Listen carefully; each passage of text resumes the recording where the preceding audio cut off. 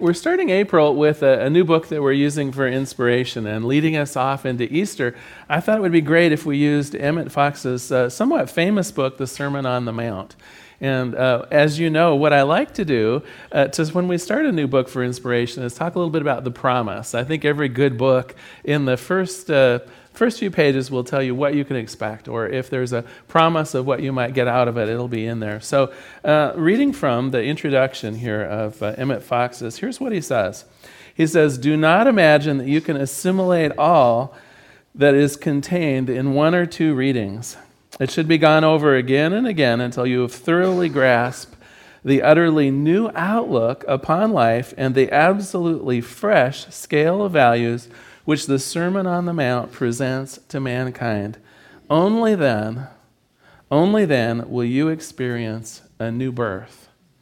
And so he really likens it to an utter transformation. And the other thing that I love about the book, often books will have kind of little taglines on them. And you might think that something, having to do with a description of Jesus' Sermon on the Mount, it would probably be very scholarly, right? It's the keys to success in life. And so really what we're looking at here is a complete metaphysical translation or interpretation of Jesus' Sermon on the Mount. And I want to start today really with where Emmett Fox starts, with a little bit of a description of who Jesus was, because I think this is worthwhile. And Emmett is very clear that we're not looking at some... how do I say this? My fear is that I will offend people, because I know in the Christian faith, people often look at Jesus as an ascended figure, like as a godhood in his own right. And Emmett really plays up the humanness here. Emmett is very clear that Jesus was a man, and his extraordinary nature was the extraordinary depth of his beliefs. It's not that he was extraordinary because he performed miracles, because Fox is clear to point out that anyone on this planet, given the faith of a Jesus, can also perform those same miracles. So it isn't that we're holding this person up as a God-type figure, or even an intermediary between humans and God. We're simply recognizing here was an extraordinary person that had a great deal of both wisdom, but more importantly, faith. More importantly, faith. And in fact, Jesus himself is quoted in many times, and I'll pull this from John 14:11 here. He says, "Believe me when I say that I am full in the Father, and the Father is in me," meaning that there is no separation between Jesus and God.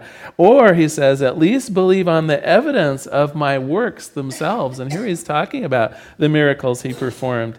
He says, "Very truly, I tell you, whoever believes in me will do the works that I have been doing, and they will do even greater things than these." Now, the other thing that I loved about Emmett Fox, too, because we have kind of a new idea, maybe, of miracles and a new idea of interpreting the Bible. And many of us who have looked at the Bible and kind of approached it from that idea of metaphor, which is really useful, probably assumed that the miracles were a metaphor, too. That when we talked about saving someone's sight, that maybe we were metaphorically speaking about returning wisdom to someone, or that if someone was risen from the dead, that the Bible was really talking about being reborn, in the sense that next Sunday on Easter, I hope we're all going to be reborn in a sense too, with fresh ideas. Emmett Fox says absolutely not. Emmett Fox says, no, these were real miracles. These healings did happen. These resurrections did happen, and they happened because of the strength of Jesus' faith, that there is no reason to believe that sight cannot be restored. There's no reason to believe that someone cannot be healed of a long-term sickness. That with the appropriate level of faith and knowledge, we can do it too. But where are we on the idea of miracles today? I wonder. And in fact, I managed to find kind of a little bit of a fun joke here to talk a little bit about this idea of miracles. All right, it's called Modern Miracles. 9-year-old Joey was asked by his mother what he had learned in Sunday school. "Well, Mom, our teacher told us how God sent Moses behind enemy lines on a rescue mission to lead the Israelites out of Egypt. And when he got to the Red Sea, he had his engineers build a pontoon bridge, and all the people walked across the Red Sea safely. Then he used his walkie-talkie to radio headquarters for reinforcements. They sent bombers to blow up the bridge, and all the Egyptians drowned. Now, Joey, is that really what your teacher taught you? His mother asked. Well, not exactly, Mom, but if I told it the way the teacher did, you'd never believe it. And I worry that we're kind of in that position right now, that we believe that everything can be explained by science, and that if it can't adequately be explained by current science, then we say it doesn't exist. And this puts us in that awkward position of kind of not expecting a miracle anymore, not believing that something as miraculous as a healing, not believing that we really can turn our circumstances away in a position that will seem miraculous. Well, the core of Jesus' teachings actually is that we can. The core of Jesus' teaching is that as we believe, so it is possible. Now, I'm not actually much of a Bible scholar, and one of the reasons I love Emmett Fox is he will help you with the idea of going through something like the Sermon on the Mount and highlight some of the key metaphysics in it. But it didn't take me, as a not very good Bible scholar, very long to find the amazing number of times in the New Testament where Jesus basically explains how miracles happen. Matthew 8:13, then Jesus said to the centurion, go, let it be done just as you believed it would. And his servant was healed in that moment. Matthew 9:22, Jesus turned and saw her. Take heart, daughter, he said, your faith has healed you. And the woman was healed in that very moment. Matthew 9:29, then he touched the blind man's eyes and said, according to your faith, let it be done to you. And their sight was restored. On and on, he explains the source of these miracles. It wasn't touching the hem of his robe. It wasn't some kind of a miracle factory that he had within him. It was the ability of the people who came to him recognizing the power in the moment, that healing was possible. They had seen other healings. They had read of other healings, and they were ready for it. It was the power of their own beliefs. The other major teachings of Jesus is prayer itself. He goes on in some detail in most of his teachings about how we can pray constructively. And again, not being much of a Bible scholar, nonetheless, it was still very easy to see his formula for successful prayer. In Matthew 21:22, if you believe, you will receive whatever you ask for in prayer. In Mark 11:24, therefore I tell you, whatever you ask for in prayer, believe that you have already received it, and it will be yours. It's about belief. It is done unto us as we believe. This is the power of Jesus' teachings, and if you want to sum it up really in just a few words, that would be it. How many of us think that Jesus taught a lot of theology? How many of us think that Jesus was kind of busy setting down the rules for living the good life, for leading a good Christian life, for observing the Sabbath, for doing what was necessary to improve our fellow conditions? Do you know what? He didn't say anything about any of that stuff. Most of us in our early traditions of Christianity, or observing from Christianity from the outside, if we're Jewish or other faiths, I think would come to the conclusion that Jesus had a lot to say about theology, how you should worship, the fact that we should be here on Sunday morning, and thank you very much, and tithing to the church, and how to respect the priests, and on and on. And you know what? If anything, it was quite the contrary. If anything, Jesus was quite the rabble-rouser. About Sunday, he said the Sabbath was made for man, not man for the Sabbath. He did what he pleased on Sunday mornings. Now, I am glad you're here, by the way. But he was very clear that the church was not the answer. He was very clear that all of the forms that had been set up around how to approach God and the right way to be favored in God's eyes and all that kind of stuff that we're taught from an early age, that was not important. That the importance here was our own unique and personal approach to God. It was our ability to understand God in our own unique way. It was, if anything, to measure up to our own sense of what's right. Not that of others, not what the priest would say or the rabbi would say, not what people in authority would say how a good Christian could behave. His teaching was absolute metaphysics. And how did he teach? This was kind of fun too. And I want to liken it to teaching in layers. And let me explain a little bit what I mean. Those of you who are cooks probably know how lasagna is made, right? And you have kind of a foundation of sauce and then some noodles and a little cheese and then some more noodles and some more sauce. And it's kind of built up. And if you were to look just at that bottom layer, which is usually a little bit of sauce or olive oil, you'd think, well, this isn't going to be all that good. I mean, it'd be fine, it'd be nourishing, but the joy in something that's built up in layers is the richness of it, is the really the consistency of all those beautiful flavors melding together. And that, believe it or not, is the way he taught. It may be a kind of a cheapening of it to put it in food terms. But he started with an idea, a literal story or a parable or something like that, very easily interpreted, very simple, and then he would add a layer of it. And often the layer was in the first set of words even.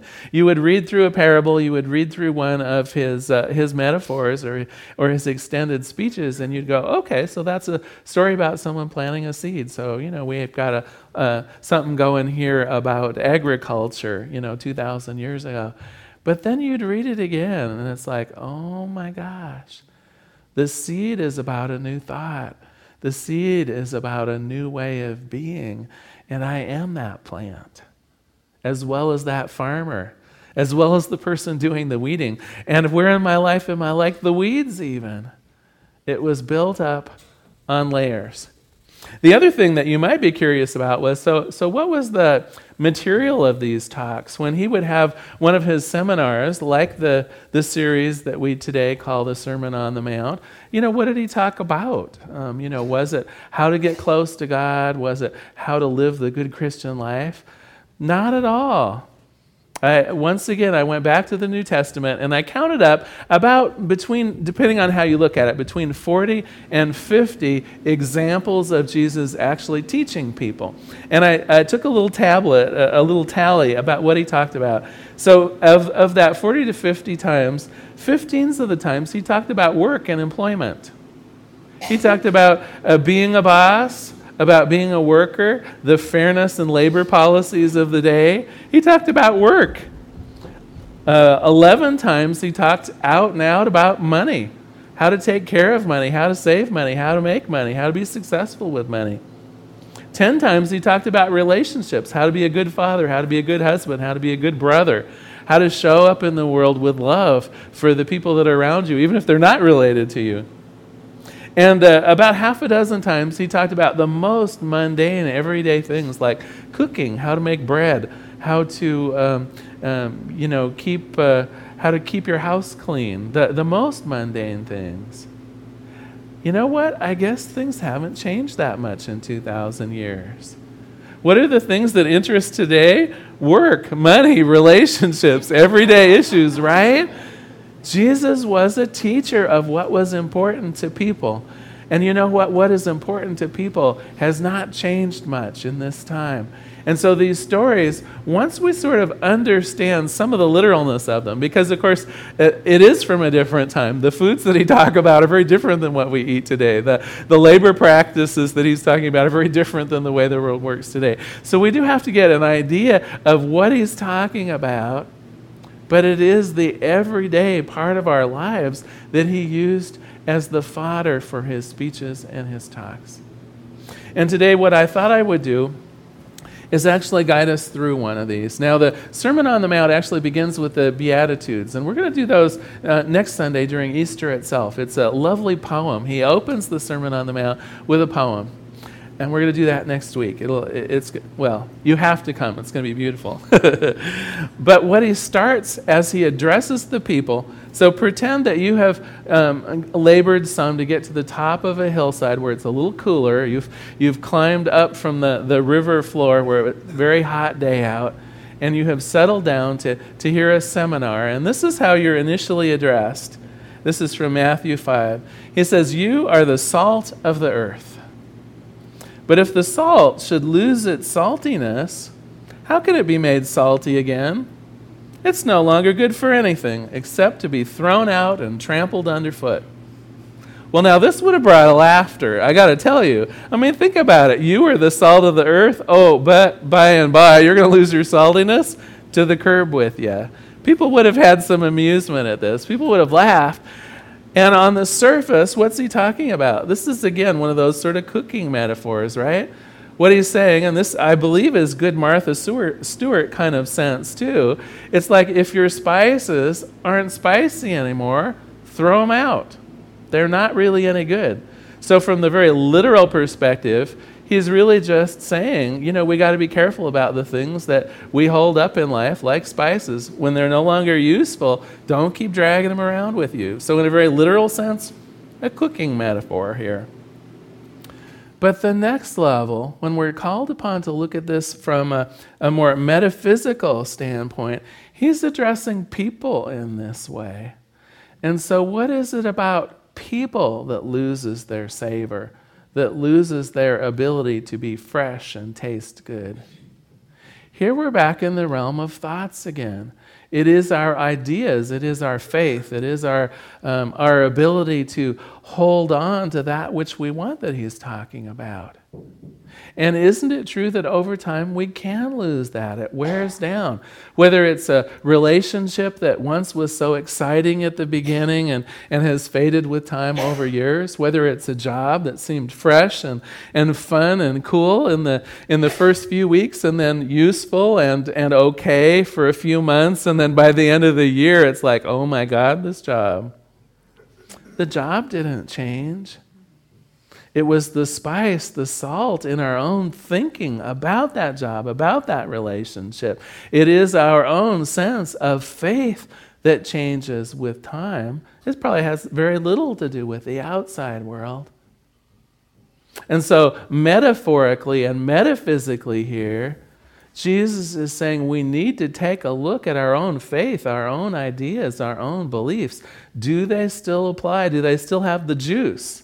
In my foundations class, which, by the way, some of you can sign up for it. It would be a wonderful thing. In my foundations class, one of the places we start out is doing affirmations. And I still remember in one class, someone came to me months after the class was over and said, "Larry, I got to tell you, these affirmations just aren't working." And I said, "Well, what do you mean?" And she said, "Well, I've been doing an affirmation for 3 months now.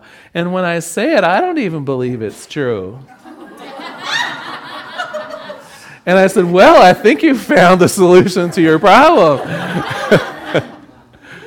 Right?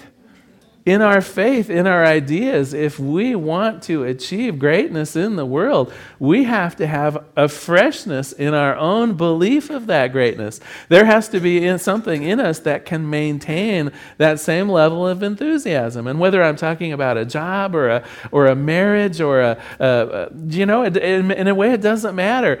Anything, if you begin taking it for granted, if you begin allowing the savoriness to slide out of it like a spice that's been on the shelf too long, where do you end up? You might as well be kicked out to the curb and trodden under feet. The juiciness of life just isn't there anymore. So then we take something like this teaching of Jesus and we applied a third layer of complexity to it. And that is simply to ask the question about yourself. Where in my own life has the spice left? Where in my own life are my opinions and ideas actually getting in the way? What in my own life do I need to kick to the curb to make room for newness, to make room for something else? We can't really go out and buy new spices if the shelves in the cabinets are still full, if you know what I mean. We have to make room for it. And the best way to do that is to get rid of the things that no longer serve us. So this is a cautionary tale for us as individuals about what's not working anymore.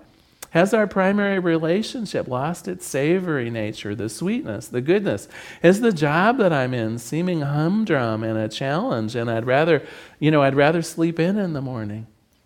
What elements in our lives personally, and I'll turn this into a homework assignment for you. What is it in your life right now? And it may be something that used to work really well. It may be a relationship with a friendship with someone that was so very sweet at one time, and the sweetness has left it. It might be a job that initially you loved more than a job you've ever had before. Job itself hasn't changed much, but you feel so differently about it. How can we begin loosening up and letting go of those old ways of thinking to make it new again? Now we're coming up to Good Friday, and Sharon mentioned we're having the Surrender into the Mystery service this Friday. We're actually going to do a bit of a ritual and a celebration of letting go. So if you have something in mind right now, if your homework is already in your mind coming to fruition, and there's something you want to release, something that no longer serves you, whether it's thoughts of poverty, whether it's thoughts of not being good enough, doesn't matter what it is, if it is no longer serving for you, let's kick it to the curb as a group. Friday night would be a great time. Come join us for Surrender into the Mystery. And then next week, we're going to continue a little bit in this book of the Sermon on the Mount, and we're going to begin realizing a bit of that new life, a bit of that resurrection. And in fact, that is the next step here. That is the next follow-on even of this particular talk about the salt of the earth here. It is to make way for what is new. It is to get ready for adding the spice back into life, for holding close to you something that will work, something that's new. It's about being open to a new way, a new transformation, a new life. So I hope you will join us next week for that. I'm going to quickly summarize here and just end with another quote from Emmett Fox. So to summarize, I would say Jesus was a person of great faith, and we can be also. That miracles can and do happen, and they happen through faith and belief. And finally, that Jesus was both a metaphysician and a practical man. He used common issues and resolved them through truth and belief. And he was not a theologian. He was not into prescribing how you should approach God, how you need to be worshipful, how you need to show up in the world. That was for you to decide. So I'm going to close with how he ends this particular chapter here. He says, if you really do wish to alter your life, if you really do wish to change yourself, to become a different person altogether, if you really do want health and peace of mind and spiritual development, then Jesus in his Sermon on the Mount has clearly shown how it is to be done. The task can be accomplished. Let us pray. There is one power and one presence on this planet. It is this thing that I call God. And what I know is that God is always in full force. It has to be. It is every person, every place, everything, every situation. It is all God. And because God is everywhere present, I know it means me. I know that my life is poised in that one life of God, that my thoughts are reflections of the infinite mind of God, and that infinite mind of God always has new ways of being, new ways of accomplish things, new miracles, if you will, to be brought about. And as it is true for me, I know it is true for each person in this room. Each person here is an individual manifestation of that allness that is God. Each person here has access to that power, that miraculous power. Each person here, through their own thoughts, through their own beliefs, through their own deepness of faith, can call upon this wellspring. And I anchor this thought today with great gratitude. I anchor it in the sure knowledge that it is done to us as we believe, and that our belief is strong. And so I just let it be. And together we say, and so it is. Thank you for being here today. Thanks so much for being here.